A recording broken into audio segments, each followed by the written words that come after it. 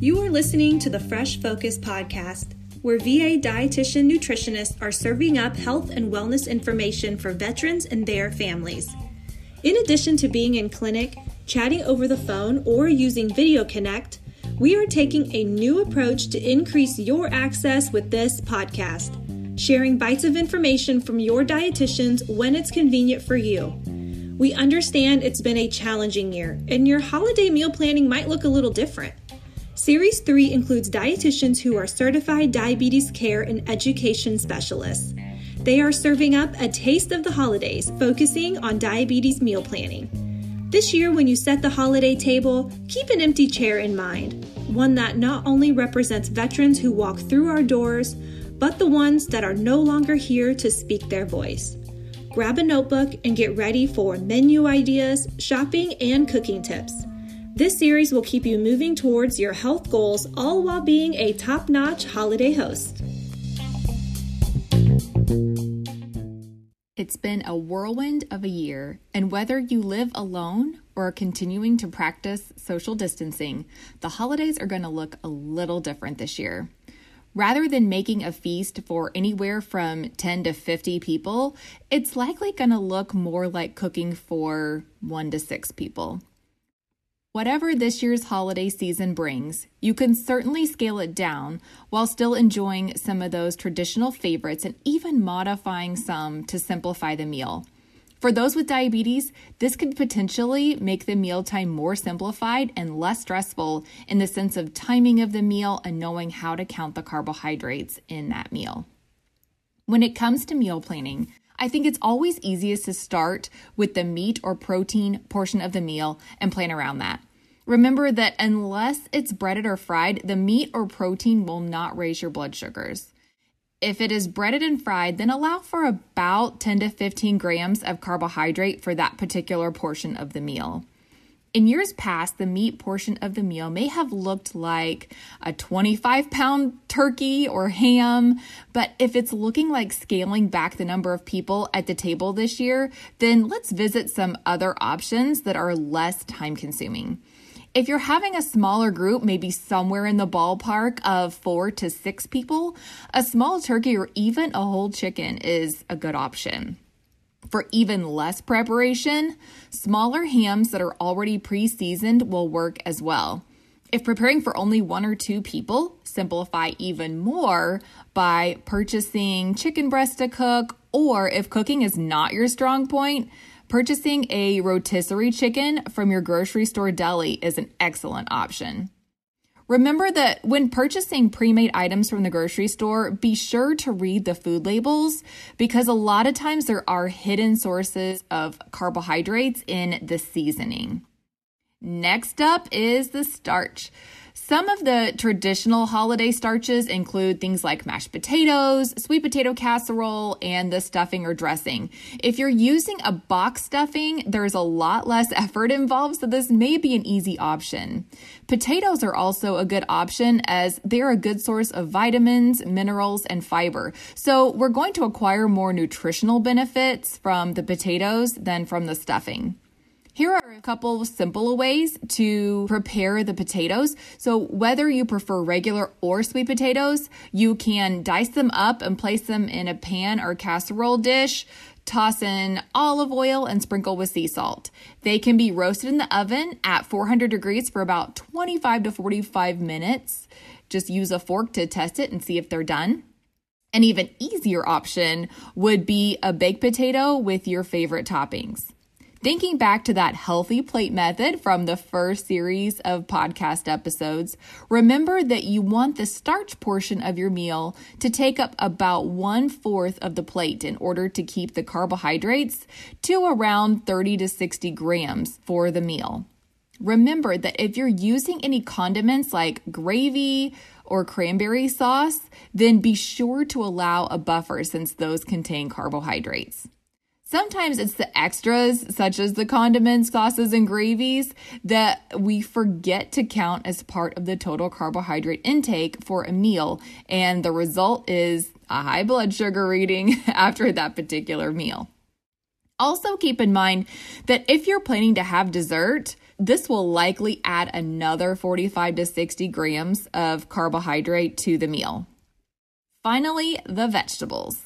We want the veggies to take up about half of our plate. Vegetables are generally low in calories and high in fiber and vitamins and minerals that are essential to our bodies. Fiber is not only good for our heart and digestive system, but it can also help with blood sugar control as well. A popular holiday vegetable dish is green bean casserole. While this dish isn't too terribly labor intensive and can be made in smaller quantities, it does require some preparation and cooking time. Although green beans themselves are a non-starchy vegetable and therefore very low in carbohydrates, the mushroom soup and fried onions will add some carbs to that dish. A more simple option would be frozen or canned green beans with butter or olive oil and sea salt and pepper. That's always a good and easy option. Other fall vegetables include things like Brussels sprouts, carrots, parsnips, cauliflower, and acorn squash.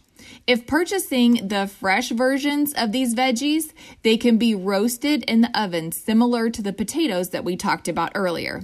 If purchasing frozen or canned, then less preparation is needed since these can be warmed or steamed on the stove or in the microwave. I know I said this before, but I'm going to emphasize that if you're purchasing any pre-made items from the grocery store, be sure to read those food labels. Now on to the part of the meal that we look forward to the most, or at least I do, dessert. If dessert isn't really your thing, then you're just saving yourself from some unnecessary calories and carbs. But if the dessert is something that you look forward to, and trust me, there is absolutely no shame in this, then try to be mindful of the portions during the meals and with dessert so that you don't send your blood sugar soaring and end up with some negative repercussions. A good way to cut back on the calories and carbs with dessert is to avoid the toppings like whipped cream or ice cream. There's really not a, quote, better dessert to choose. However, if you're a pumpkin fan, then pumpkin pie tends to be a little lower in calories and carbohydrates than many of the other traditional desserts. Whatever your preference is, just be mindful and give yourself a small serving. So what does this meal look like? It could be as simple as a 6-ounce portion of rotisserie chicken with green beans and 1 cup of stuffing or a baked potato, to a slice of ham or turkey with roasted veggies of some sort, mashed potatoes and gravy, and a slice of pumpkin pie. There is no rule that says you have to include traditional favorites, so make it what you want and enjoy it. Just to recap, try to use that healthy plate method of meal planning as much as possible. You will likely consume more carbohydrates than usual at the holiday meal, but just try not to go overboard. If your holiday gathering is small or even solo, there's no rule that says you can't keep the meal simple and convenient. If you count carbohydrates, do the best that you can, especially if you are dosing your insulin pump or mealtime insulin based on the amount of carbohydrates that you consume. Don't forget to include the dessert. Taking your medications as prescribed and on time is important for maintaining optimal blood sugar levels. Another way you can help get those blood sugars back down after a larger than normal meal is to go for a walk after the meal. If the weather is decent and you have a safe place to walk, try getting out and moving rather than going to the couch for a nap. I know it's tempting, but trust me, you'll feel better after moving your body. Exercise can help the glucose get into our cells rather than continuing to circulate in the body as long as our blood sugar is less than 250 milligrams per deciliter when we begin moving. If your blood sugar is greater than 250, wait for your medication and pancreas to do their job and get that blood sugar down a little bit first, or you are putting yourself at risk for potential ketoacidosis. Be sure to continue your regular medication regimen and finger sticks to maintain optimal blood sugar control.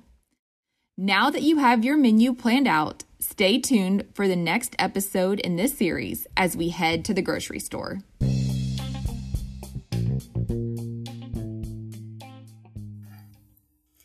VA Home Telehealth. The use of technology and data is an exciting way to improve how your VA team works with you to meet your healthcare goals.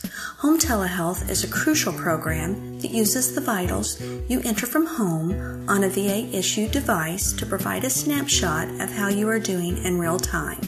I'm Elizabeth, a nurse with the Home Telehealth program.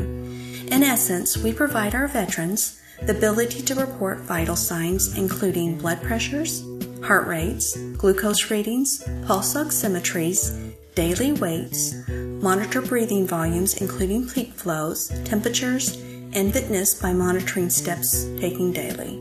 Helping you track these vital signs are beneficial for your entire healthcare team to prevent frequent ER visits, decrease medications, reduce hospital visits, and better control of chronic diseases.